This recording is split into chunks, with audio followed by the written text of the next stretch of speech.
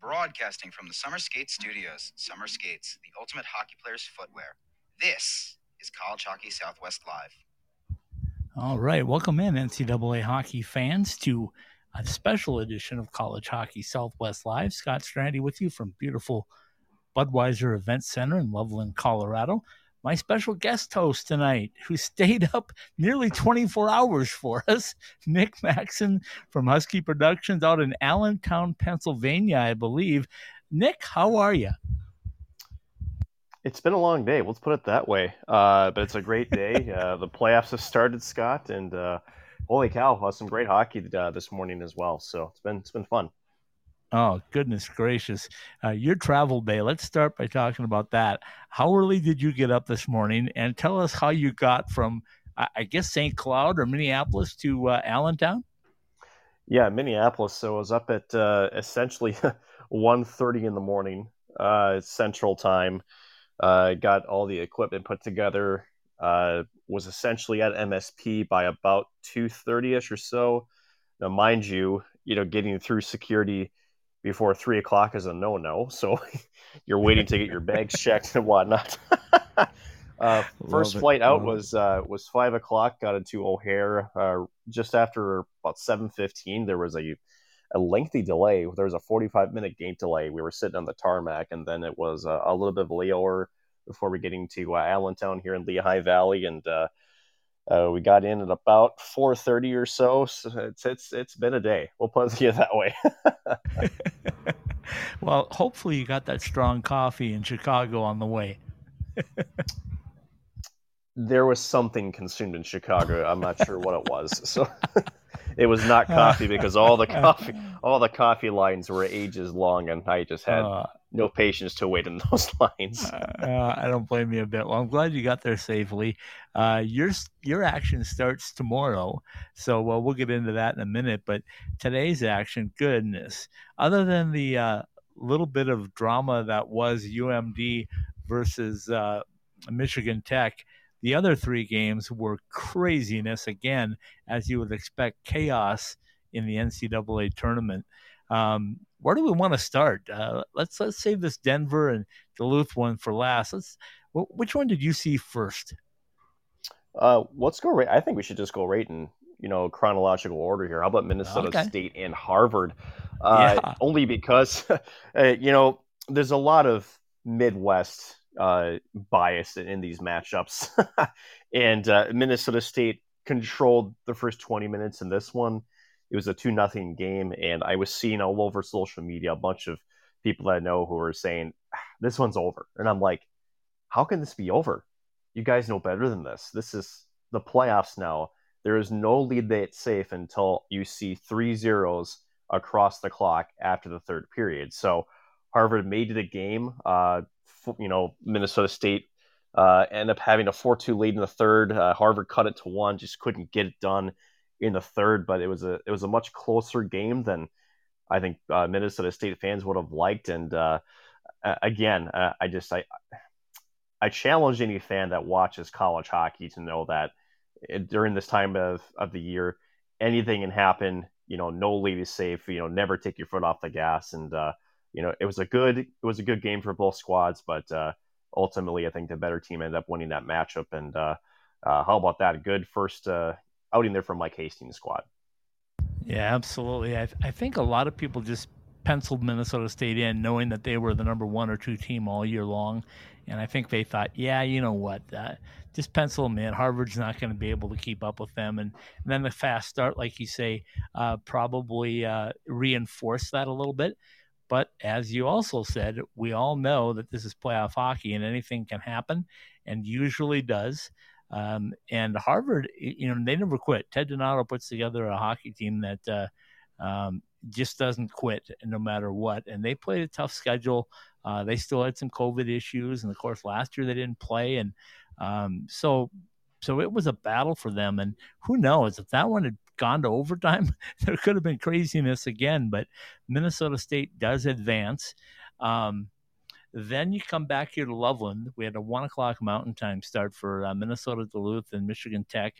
And the Bulldogs just do what the Bulldogs do. They scored the first goal of the game, and you looked around and you said, "Whoop, this one might be over with a 1-0 lead," because Ryan Fanti hasn't given up a goal in the last 83 shots he's faced over 3 quote playoff games.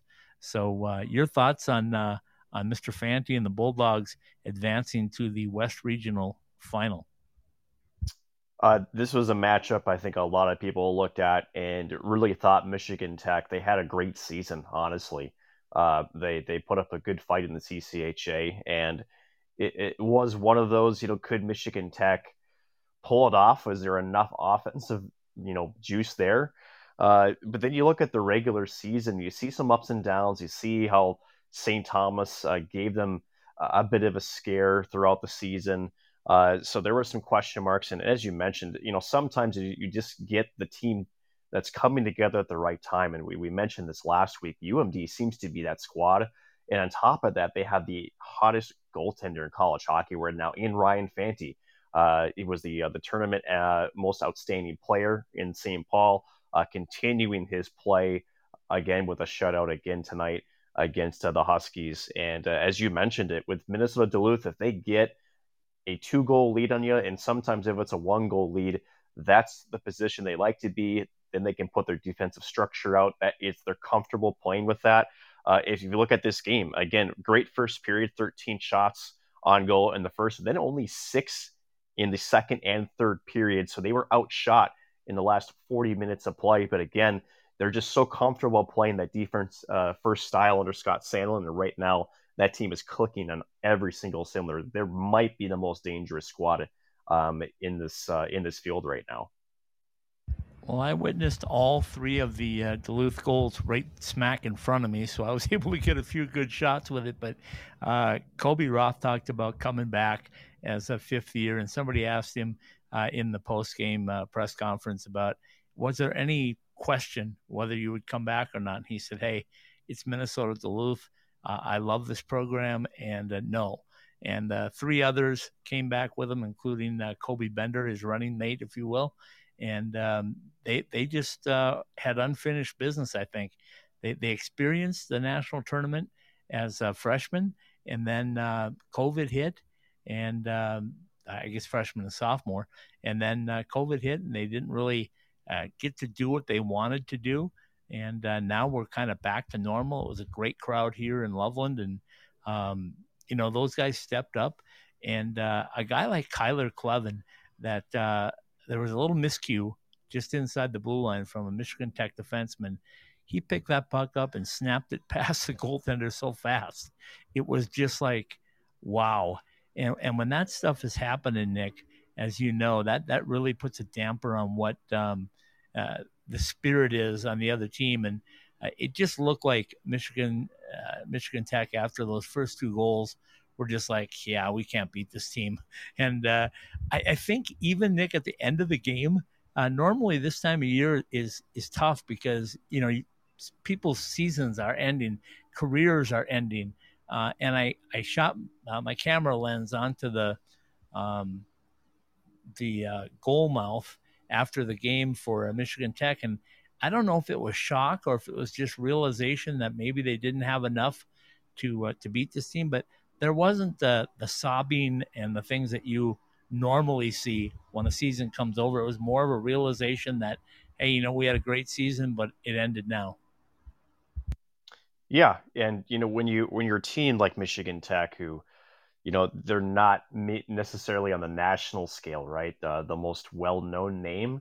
They've had success in their program history, but recently it's been, teams like Minnesota Duluth. It's been teams like UMass. It's North Dakotas. It's some of those big-time names. And, from, like you said, Michigan Tech just seems to be missing the depth that it takes to really compete at this level. And, as a player, you have an inkling, right? We go back to the Minnesota State Bemidji debacle last week and how that fiasco went down. It just, the madness there's a sense, in Mankato. Right? Yeah, the madness. But, none of the players from what we've some of these more complete reports that came out now since that Saturday have said most of the players never took off their gear because they saw the replay and said, you know what, there's no way this is going to count. And I think to your point, you're right, for Michigan Tech, this is a great season for them. You can't take away all that they have accomplished this season, but now it's for the coaching staff and the program. Now, how do you elevate the program to get it to be where you can take on a team like Minnesota Duluth or others that are in this field and end up coming out on top? And that's going to be the next step for them. And I think they can do it. Yeah, good stuff. Then next up was Notre Dame and North Dakota, and I didn't give Notre Dame a fighting chance. I'm sorry. I just didn't think they had a fighting chance. So shame on me, but tell me what you saw in that one, because you probably saw a lot more of it than I did. So, subtle brag. My bracket was a perfect 4-for-4 today, including this matchup. Yeah, nice. But yes, Notre Dame, to me, it was less about Notre Dame, Scott, than it was about North Dakota, what they were missing. I still think the loss of Jake Sanderson really changes the dynamic of North Dakota, what they can do 5-on-5, what they're able to do on special teams. Just watching again them play in the NCHC tournament, there was still offense there, but you got the sense that North Dakota isn't a team that gets trapped in their own zone often, and when they do, it spells some trouble for them. And we saw that again against Western Michigan last weekend. And I thought, okay, this is where you're missing Jake Sanderson, and if he's a no-go, which sort of came out earlier this week that it was very unlikely he would play. I gave Notre Dame an edge. Notre Dame, a very good defensive squad. I think only giving up, was it 2.1 or 2.2 goals against per game on the season. So I said, you know what? They've got a chance in this one if they keep it tight and low scoring. And it took overtime, but Notre Dame getting it done. It's a little bit of a surprise too, because there's so much firepower up front for North Dakota. They had a history of guys who've have had some long playoff success, and you got to give a lot of credit to the Fired and Irish of taking down UND. So yeah, this tough game, but again, Notre Dame comes out on top. So some controversy in the end of that one too, kind of. Yeah, it just it's like anything, right? We talked about even last week how there was a hit from behind that was a major, and ended up learning, sort of the different looks of how the NCAA takes into account certain things and maybe not other things. At the end of the day, you're going to have moments like this at this level of hockey. There's going to be controversy. There's going to be, what do you call it? Those calls that people see either way. At the end of the day, I'm okay with what happened. And again, Notre Dame took advantage of it again, 138 into overtime. Graham Slaggert getting the job done. And how about that? Graham and Landon Swaggart, the 2 goals for Notre Dame. How cool is that? That's pretty cool. We had the Gotts brothers here, Darian and, gosh, I can't think of the other one from Michigan Tech, but one from Minnesota Duluth, one from Michigan Tech. So that was kind of a cool story. But that leads us into the game that just concluded about 45 minutes ago, maybe close to an hour ago now. Denver playing UMass Lowell, the Riverhawks, man. My head is just spinning, Nick. I know you're tired, and I'm like, I got to drive another hour. I got to drive another hour once I get done tonight. But anyway, so I was concerned with Denver, and I'll tell you why. Because it seemed like all season the goal was to win a national championship. And I called it to somebody else tonight. I said, maybe their major penalty that was taken by Brett Stapley midway through the third period, maybe that was the wake-up call they needed to get a sense of urgency, because I thought the first period they just didn't look like they had that sense of urgency. And then once that major penalty was called, I don't know if you saw that, but it was a butt ending. I didn't see that. And it ended up being a 4-on-4 for a period of time. And then I think it ended up being 3 minutes of major penalty time when it was all said and done. But Carter Savoy got a 2-on-1 with Bobby Brink, and Bobby set him up nicely. And Carter said in the media conference afterwards that the goalie coach gave them a scouting report on where to shoot the puck, and he was able to place it right in that spot, which which is always nice. And if you know anything about Carter Savoy, he can snipe. So he was able to get that one by him, and that gave him a brief lead. It gave him a 2-1 lead, and then the Riverhawks didn't quit. After the power play was over with, shortly after, they scored to make it 2-2. And then, man, what an effort by Cameron Wright. And I got to tell you, I couldn't be happier for this kid. I did a story on him a couple of weeks ago because he's kind of the unsung hero, right? He was the only guy that came out of the portal to play for the University of Denver. And when he came, he just bought in completely. And they put him on different roles. They put him with freshmen all year, 2 freshmen. And tonight they started him. And I just had this feeling, Nick, that Cameron Wright was going to do something special. And lo and behold, he did. And thank God I got it on pictures for him. He had a big grin in the media press conference afterwards because he knew what I had written about, or what I had the feature I'd done about him. I said, Denver has found their Mr. Wright. Yeah, thank you for that. Yes, you're always right. Yeah. And it was very fitting that he was the one to get the game-winning goal. Yeah, we talked about Carter Mazur, who set him up for that game-winning goal last weekend, and how he was sort of like the do-all, the guy that was getting in the corners and winning battles. He was one of the bright spots for Denver last weekend when for Denver Pioneers fans, there weren't a lot of bright spots last weekend. And I think you hit it on the head earlier that we had some concerns about Denver heading in here. And, we thought, okay, is this a little bit of gamesmanship by Denver to get in, to the NCHC tournament to sort of, pull the straps back a little bit to try to stay healthy for this matchup. And as you mentioned, at first period, this team was almost a little still hungover from the NCHC tournament. So there was some warning signs even early in this one. And, again, when US Lowell goes up first, you're thinking, oh, goodness, okay, does Denver wake up? Stapley gets one. Then, as you mentioned, Savoy gets one to get them the lead. And then sometimes, they had adversity again. When you take a major penalty, you can kill that off. In hockey, sometimes you can rally around that, and the momentum actually goes in your favor. That's what seemed to really get Denver that spark to put them over the edge. And again, Mr. Wright, as you had so aptly written, getting Denver over the edge there 3-2, again, over the Riverhawks. And, so the question is now, what does Denver do? This is where, to me, Denver gets a little tricky as they head on forward because, they won tonight, but I still haven't liked what I've seen out of them the last couple of games. They're still not the Denver squad that really got them to the place they were now. So you kind of wonder, maybe with the win, did they shake it off? Did they build on this, or is there still some shakiness left in the game? I guess only time will tell. Yeah, we'll find out Saturday, 2 p.m. Mountain Time. The Bulldogs and the Pioneers will renew their rivalry.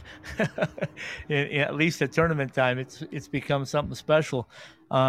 Here's the interesting part of this, Nick. I kind of you mentioned the word gamemanship, and I wonder if that didn't have something to do with it because nobody plays to lose, but Denver really wanted to know what Minnesota Duluth was going to do to try to stop them. And I think they witnessed it in St. Paul, and you and I witnessed it in St. Paul. And after that, I think they went back to work and they said, okay, well, we want to get past the Riverhawks, but we also want to get a shot at Minnesota Duluth. And Cameron Wright said that tonight too. He said, it's payback time. We owe them. So here's the thing. Has David Carl and his staff put together a game plan that can counter what Scott Sandelin did? And the one thing that you can do, you can counter everything, I should say, except for a hot goaltender. And Ryan Fanti is red hot. 100% on the money. And the other thing you can't counter is, where Duluth is comfortable. If you do not score first against UMD, it's going to be an uphill battle all night long. Again, you mentioned it last weekend. We mentioned it almost ad nauseum with this squad. When they're at their playoff peak, when they are the team that is the wagon, that is the Bulldogs, they love to play with the lead, and it doesn't have to be 2 goals. It could be 1. They just know how to get everybody back. Again, as you mentioned it last week, Scott Sandelin pleading to his team that he wants everybody to back check. It's non-negotiable, as this quote was registered, and this is how the Bulldogs have won 2 national championships in the past couple of years. They've been in another final. So yeah, I mean, you kind of wonder, okay, was this, David Carle going, to the drawing board, looking at film and say, okay, well, how was Duluth going to execute something against us, and how do we counter that? And as you mentioned it last week, I think very aptly, he's going to look like an absolute genius if this is how it all plays out. If Denver can get past UMD, or as you mentioned, does Ryan Fanti, who essentially hasn't given up a goal. I think it's over 200 minutes now officially since he let in his last goal. Does he just steal the show and continue Duluth on to another Frozen Four? This is going to be quite the matchup to watch, Scott. And honestly, for my bracket, for those who follow me on Twitter, I post this. I had Duluth coming out of this regional because of and a lot because of Ryan Fanti. Just the way that Duluth has played the last couple of weeks. They're the hottest team. They're peaking at the right time. There's a lot of things coming together. Not to say Denver can't do it, because they have the offense, they've got the depth, they have a very capable goaltender of Magnus Corona to do it. The question is, was it the unstoppable force meets the immovable object? And I'll tell you what, this is going to be quite the treat for college hockey fans. No matter who wins out of this regional, it's going to have a great shot to go on to win a national championship. This might be a preview of that, either of these two squads. Yeah, well said. I will tell you, we know one thing. There will be an NCHC team in the Frozen Four, because either Denver or Minnesota Duluth will get in. We don't know yet on the other. We don't have anybody left in the other regional. So there's 2 regionals that'll start play tomorrow, and we'll get into that in just a minute. The other thing I think, Nick, is that Denver, like I said, felt that urgency with that major penalty, and they stepped it up. They played hard to the very end, and along with that, this Riverhawks team was extremely physical, probably as physical of a team as I've seen against Denver all year. And Duluth plays a good defensive style. I don't think they're the same physical style, so I think Denver's picked up on the fact that, hey, we just beat a team that was extremely physical, probably the most physical that we've seen all year. And maybe they will use that to propel them past the Bulldogs. But again, when you got a Ryan Fanti in that, I call him Fantastic Fanti, because he's just unbelievable. I asked him today, I said, have you ever been this hot before? And he said, he said earlier in the year, the regular season, he said, I think I won 3 or 4 in a row or had shutouts or something. But he said not in the playoffs where they all meant something. And it's a funny answer, honestly, because whether you're hot in the regular season and the playoffs, they all mean the same, right? You're winning hockey games, but the stakes are magnified. We touched on it a little bit with Michigan Tech, and that turnover in their own zone that led to the opposite goal. That's what this is all about. This time of year is that mistakes are magnified by 10 times. And at the end of it, one thing Minnesota Duluth isn't doing is making a lot of mistakes right now, especially defensively. Even offensively, we watched them play last weekend. This is a team that, even if they're cycling the puck in the offensive zone, they're not, going to force a puck through bodies. They know that it's so important to get pucks through that first layer of defense, not get it blocked up high for your opponent to get a quick transition opportunity the other way. They always have numbers back. So this team is playing just such smart hockey right now. And then coupled with the fact that they can weather the storm. Duluth can get past a physical team. We saw that with Western Michigan in the championship game. So Duluth has also shown that they can hold the flame to the fire, per se, on a little bit of that sandpaper approach. So it's going to be a great matchup either way, and I can't wait to see who comes out on that one. Okay, so let's jump over to the regional where you're at. What do you expect tomorrow when those 2 games get underway in Allentown, Pennsylvania? Of course, as everybody picked, you want American International College to actually come out of this region. No, I'm kidding. So yeah, I, I I I do saw your think bracket. That's not true. exactly that's not true. No, and this is no disrespect to American International College, who put kind of a statement on the end of their season 7-0.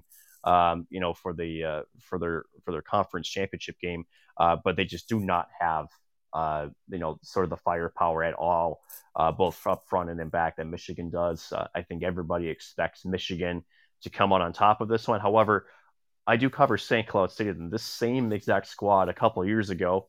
Yes, I'm getting out the Kleenexes. I'm going to wipe away some tears here. But American International College showed the world that they can do some things too. So it'll be intriguing to see how it goes. But I don't expect Michigan to falter in that one. St. Cloud and Quinnipiac. I think for St. Cloud as a 10th. For the 10th seed, I think they got quite the draw with Quinnipiac. Honestly, I think they got quite a very good one in terms of. I think it's a team that can match up against.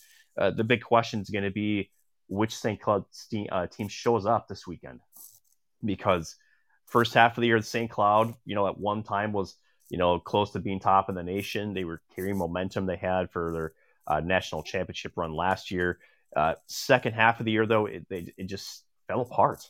And we've seen at times their game be very good. We've also seen more often than not, unfortunately, how they can be undisciplined with penalties. Defensively, just not strong. Some lackluster goaltending in a few of those games. And for most importantly, they're shooting themselves in their own foot in a lot of these matchups. So if St. Cloud, if their first half team shows up, they've got a really good chance against Quinnipiac. However, the team that shows up tomorrow is the team that we've seen the second half of the season. It's going to be a rough go. It might be a very quick trip up here to Allentown here for the Huskies. Okay, so let me ask you this, because Scott Sandlin brought up an interesting point about Noah Cates. He said somebody commented about Noah played a really good game today, and he said, I think Noah's finally back from being on the Olympic team. And he said the travel was really tough on him. It took him a couple of weeks to get back to normal. Well, St. Cloud State experienced that with a couple of players and a coach. Did you see any of that, Nick? That hangover, and do you think that those guys may have had? Well, there's two things here: the hangover for the guys that were and the coach that were at the Olympics, but then also the fact that they didn't get into the frozen face-off and they had to sit around and just practice. Is that motivating? It is, and then I also want to throw in this set too. After the home and home series against Bemidji, they had back-to-back series canceled due to COVID-19, and so and good teams, as you know, Scott, they want to keep playing. They want to be consistently in competition. So they were off for almost 3 weeks before they ended up playing Miami. It was Denver, and then it was Minnesota Duluth in January, back-to-back weekends that were postponed before getting Miami. And no disrespect again to the Red Hawks, but it was a very lopsided affair for the Huskies. That was the last time this team was together.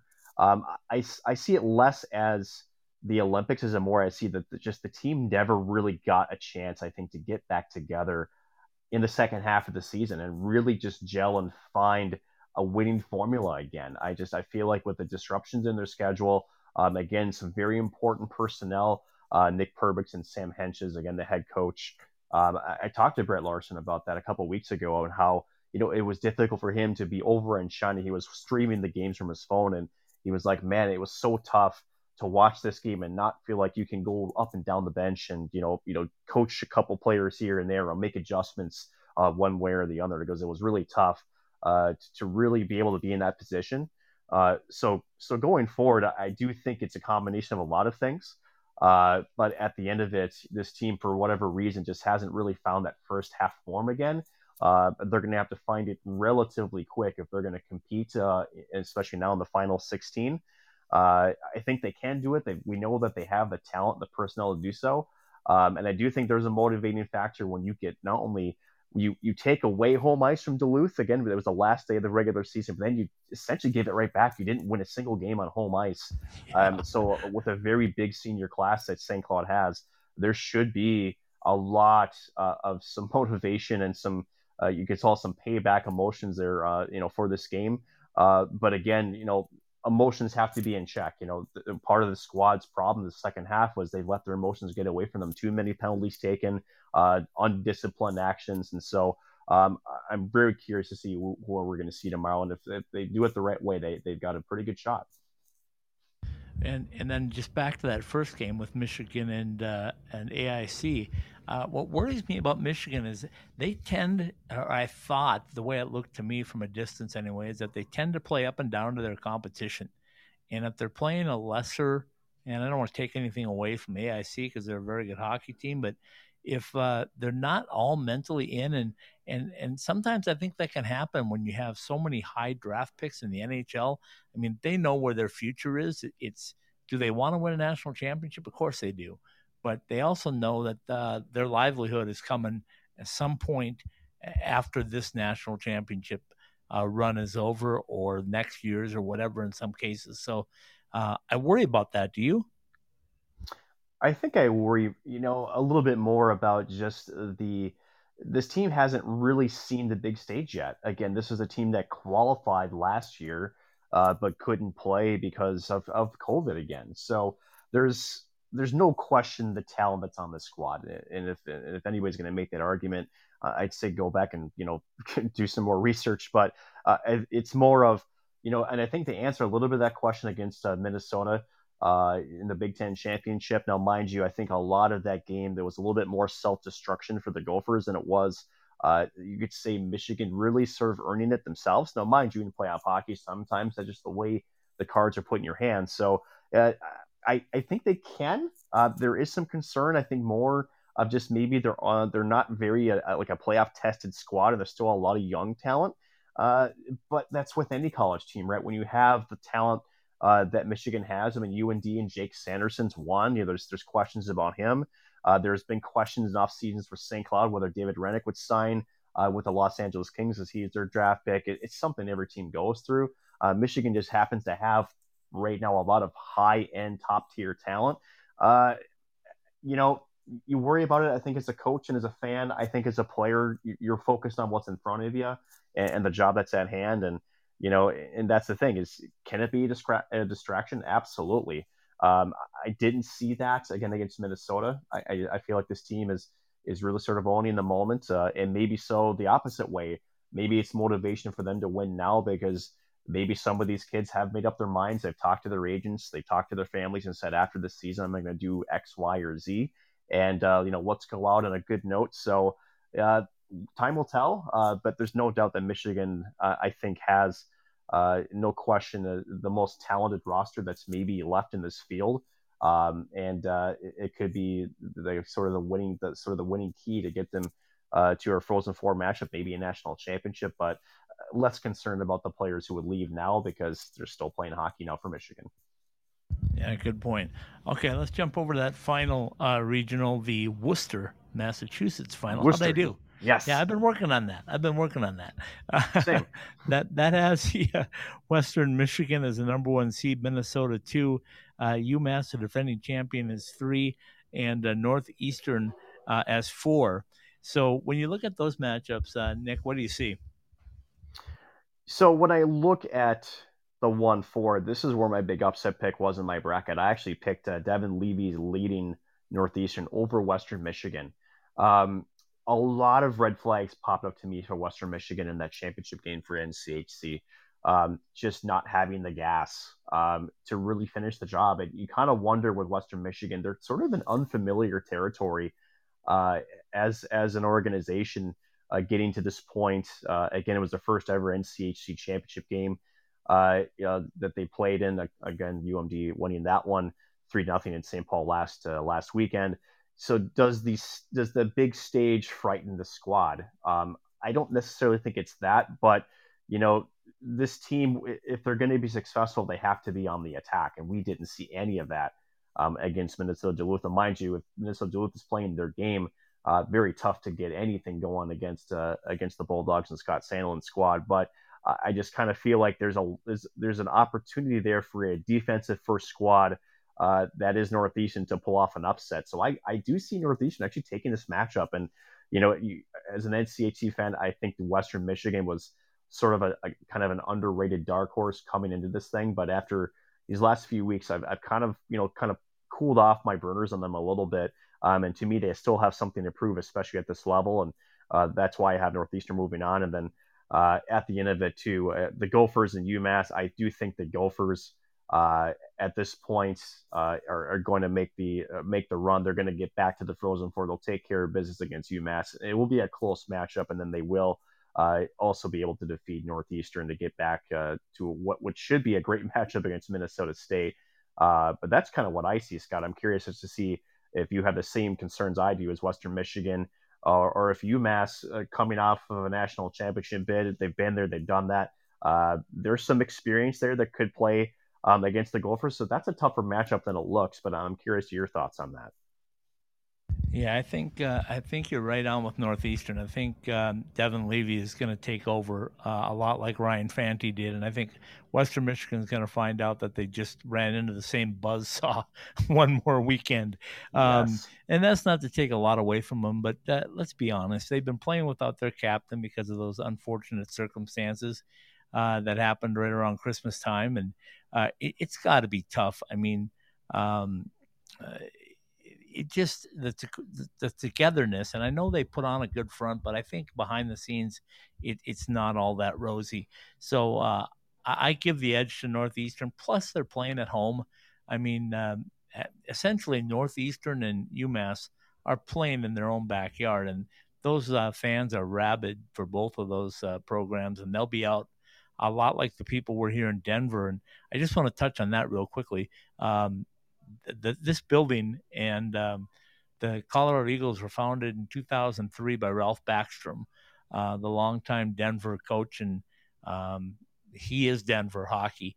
And Coach Carl touched on that, and they have his initials on their jerseys this year. And David Carl asked him about it tonight, and he said, "Yeah, it was special playing here in front of this audience, and our student athletes getting a chance to play." And understanding the legacy of Ralph Backstrom. And I think that's kind of, I don't know, it's kind of I don't know what the word is I'm looking for, but you know what I'm trying to say here is that I think there's a little bit of guidance from above pushing Denver on that end of it. And then I think for Northeastern and for UMass, man, I won't ever bet against Greg Carvel after what I saw what he's done in the past. So I think Minnesota's got their hands full. And once again, I think Minnesota's got something to prove. Can they do this with their new coach, Bob Motzko? Can they actually get to a Frozen Four and challenge for a national championship? The talent's there, but can they put it all together under the big lights? That is the question. And the big lights didn't do them many favors last Saturday either, just across the river in Minneapolis. We touched on it a little bit earlier, but, it was less Michigan sort of creating their own chances. It was more of Minnesota sort of self-imploding. A bad balance, obviously, that gave Michigan the 2-1 lead. And it almost seemed like, when those kind of bounces happen, right? And this was actually true of St. Cloud last year. You can do one or two things. You can shrug it off and just say, all right, well, that's just the puck took a bounce and it'll be fine. We'll be all right. We'll shrug it off and we'll be okay. Or it can rattle you a little bit. I do feel like Minnesota was very rattled by that. They sort of lost their defensive coverage after that. We saw that when I went back and rewatched the highlights. They were running around with their heads cut off, for lack of a better phrase. And it kind of made Michigan's road to securing that Big Ten championship a lot easier than it should have been. We go back to St. Cloud last year in the NCHC Frozen Faceoff against Colorado College. It was a goal from the center line. And it's like, oh gosh, how can you let a goal like that in? It's a puck from center ice. You can't let that happen. Yeah.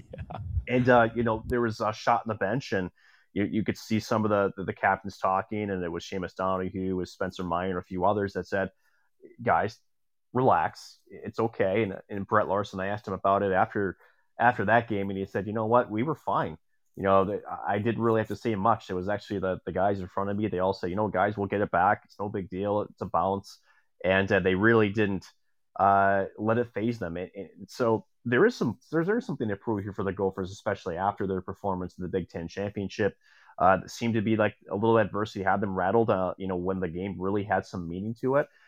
So it's going to be a good matchup. And again, Greg Carvel and his squad, as you mentioned, they've been here. They are the reigning national champions, so they know what it's like to be in a situation to have, a one and done type experience as of recent with a lot of some of their returners. So again, as you mentioned, the Gophers have everything on their roster that they need to push and contend for a Frozen Four and a national championship. The question is, can you keep those emotions not too high and not too low to be able to weather the storm and the ups and downs that a game of hockey brings, to be able to come out on top? And, we're going to know in a short 24 hours. All right, let's take one quick break, and we'll come back and wrap things up, and we'll talk about the day off. The first time, and I'll tell you what the coaches here said about having a day off between playing the championship game. Be back in about 3 minutes. More than 140 live games from the nation's best college hockey conference.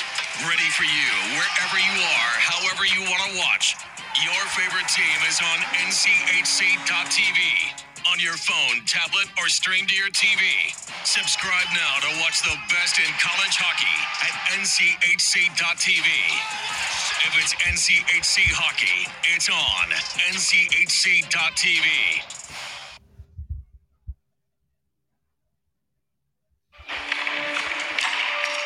Really, JR? You think you can still do this? I'm focused. You're way too old to hit that target from there.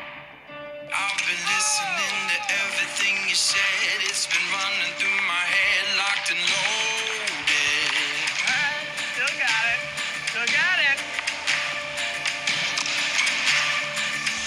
Who's old now?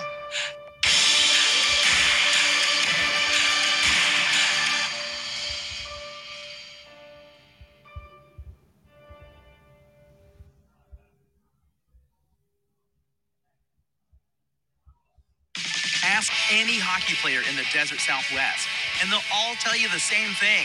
We love going to the rink in sandals. Now you can show off your game in style with summer skates. Officially licensed summer skates are comfortable, washable, and can be designed to show off your fandom. Phil Kessel your guy?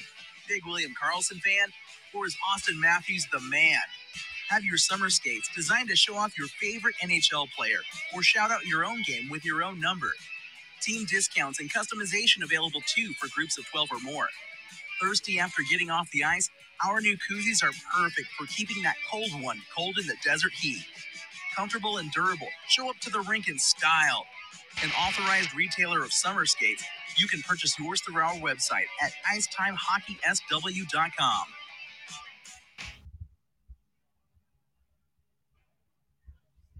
Broadcasting from the Summer Skates Studios, Summer Skates, the ultimate hockey player's footwear. This is College Hockey Southwest Live. Welcome back in, hockey fans. Indeed, it is College Hockey Southwest Live, a special Thursday night edition. And the Summer Skates Studios are Loveland, Colorado, and somewhere in Allentown, Pennsylvania. Scott Strandy with you in Loveland. My special guest host tonight, Nick Maxon with Husky Productions in Allentown, and we appreciate Nick staying up late with us. Nick, I promise we'll make this short and sweet to wrap things up, but one of the things that was a change this year, and both coaches here anyway that are playing in the final, David Carl and Scott Sandlin, were very thrilled, to say the least, about getting a day off. They said it's all about the student athletes, and when you're playing for a championship, a regional championship or whatever it is, they felt like their athletes deserved a day off before they played it, even though they play back-to-back all year long, as we know. Yeah, well, I think Bob Mosko, I got to give him a little credit too for, I know that he was very critical of that last year, of how he was actually the higher seed, and they ended up having the later game in that, and then they had to turn around the next day. Essentially, it was less than 24 hours, if I recall correctly, to have to compete against Minnesota State. So at the end of it, yeah, I 100% with the coaches here. It's a little bit tougher for us as the people who cover the teams, but at the end of it, we want to see the best hockey. We want to see both these teams, to be at their healthiest, to be able to have the kids decide, how these things play out. And I do like that extra game. It's great to be able to get them a day of practice, get them a day of rest, so that way they can put their best foot forward. So I like it. It extends the weekend a little bit by most standards. The one question I'm curious about, Scott, is after this, as we know that there's been a lot of talk about the game start times, especially today, as well as some of the crowd sizes we've seen. You kind of wonder if there might be a negative portion of this because you have to almost extend it into Thursday. Will the NCAA look at this and maybe some ticket sales and also some television ratings, and will that play a factor in this too? It might, but as far as purely from a student athlete perspective, this is the best setup for them, and I'm glad that they added that extra rest day in. Yeah, I think I totally agree with you. Even though it is a little bit of extra work, it's kind of nice to have a day off tomorrow and come back to us from what we're doing. We're going to be exhausted, and if we get that day off in between, we'll probably really appreciate it. I know you got a long day ahead of you tomorrow. Let's just quickly recap what's going on tomorrow if you have it in front of you and you want to give us a rundown of the 4 games that'll be played tomorrow in the 2 regionals. Yeah, so for the regionals tomorrow, again, some great matchups. So let's take a look at who's actually is playing. I'm trying to pull up my stats here. There it is. So I'll just keep it in here in Allentown. Again, Michigan and American International College. They're the 3:00 game. Michigan Eastern all the way time, in this correct? one. Eastern time, correct? Yep. Let me. I forget that I'm in like 2 different time zones, and I swear my brain feels like it's in 7 different time zones right now after the 21 hours it's been having to compute information today. So I apologize. And then again, St. Cloud State and Quinnipiac, 8:00 Eastern. That's the second matchup here in this regional. I actually do have St. Cloud State edging. I feel like that it's a matchup that they can win. Am I confident? Not very. I will be the first to admit that. It all depends on which, again, I mentioned it before, if the Huskies show up and they've taken the 2 weeks and used motivation and they can channel it the right way, they have a good chance. But again, I haven't seen enough recently for me to be 100% confident in my hometown squad, for me to really put full confidence in them. But first matchup with will be Western Michigan and Northeastern at noon Eastern. Again, I got Northeastern moving on in this one. We talked about that earlier. And then at 6:00 Eastern, it is the Gophers and UMass, and what should be, I think, probably the more intriguing matchup of the day. I think, for as far as college hockey fans, and I do have the Gophers moving on. But again, as you mentioned, Greg Carvel and his squad, they're not. If that happens, they won't make it easy, and so that'll be a very tightly contested squad game, and I do feel like that one could come down to the wire, if not an overtime game. It has a 1-goal game written all over it. Yeah, absolutely. Well, Paul Hornstein will get his beauty sleep tonight, and he'll be back tomorrow night. And you're more than welcome to join us, Nick, tomorrow night too. If you want to recap your regional with us, we'd love to have you. If you want to take a nap, I've already been I understand that as well. 22 hours. I might as well just go straight through. So once the train's rolling, just kind of keep it going, right? No, I'd be happy to be on tomorrow. Fantastic. Well, back here in Loveland, it'll be a UMD Denver NCHC matchup, 7 p.m. No, 2 p.m. in the afternoon on Saturday will be the matchup. So, Nick, thanks so much for stepping in. I always appreciate it. I love the conversation, and get some sleep and good luck, Huskies. Let's see the Huskies do some damage, because I watched them play in the Frozen Four last year, and they need to get one. They need to get a championship and bring it back to the Herb. Yes, they do. I know. I think I'm always happy if any team that wins their first is always good. Minnesota State is also in that same conversation. If they ended up getting back to the Frozen Four and taking it, I'd be extremely happy for Mike Hastings, who's got a sponsored locker room stall in St. Cloud, the former Husky player himself. I know that those two programs, at least off the ice, are very close to knit in terms of the hockey community in Minnesota. So that would be nice to see for either of those squads. But for right now, we're hoping for Brett Larson and the squad to find some of that early season magic, and they'll have to put on the ice tomorrow. I'll be waiting to see what happens. It'll be a fun show. All right, let's carry the banner, the NCHC banner, since that's who we cover, and we'll go from there. So we'll say goodnight from Loveland and from Allentown. Nick, I can't thank you enough, because I know you've had a really rough day. So get some rest, and we'll talk to you tomorrow night. been a great day, not a rough day. Just, good night. Good night. Bye-bye. Bye-bye. Bye-bye.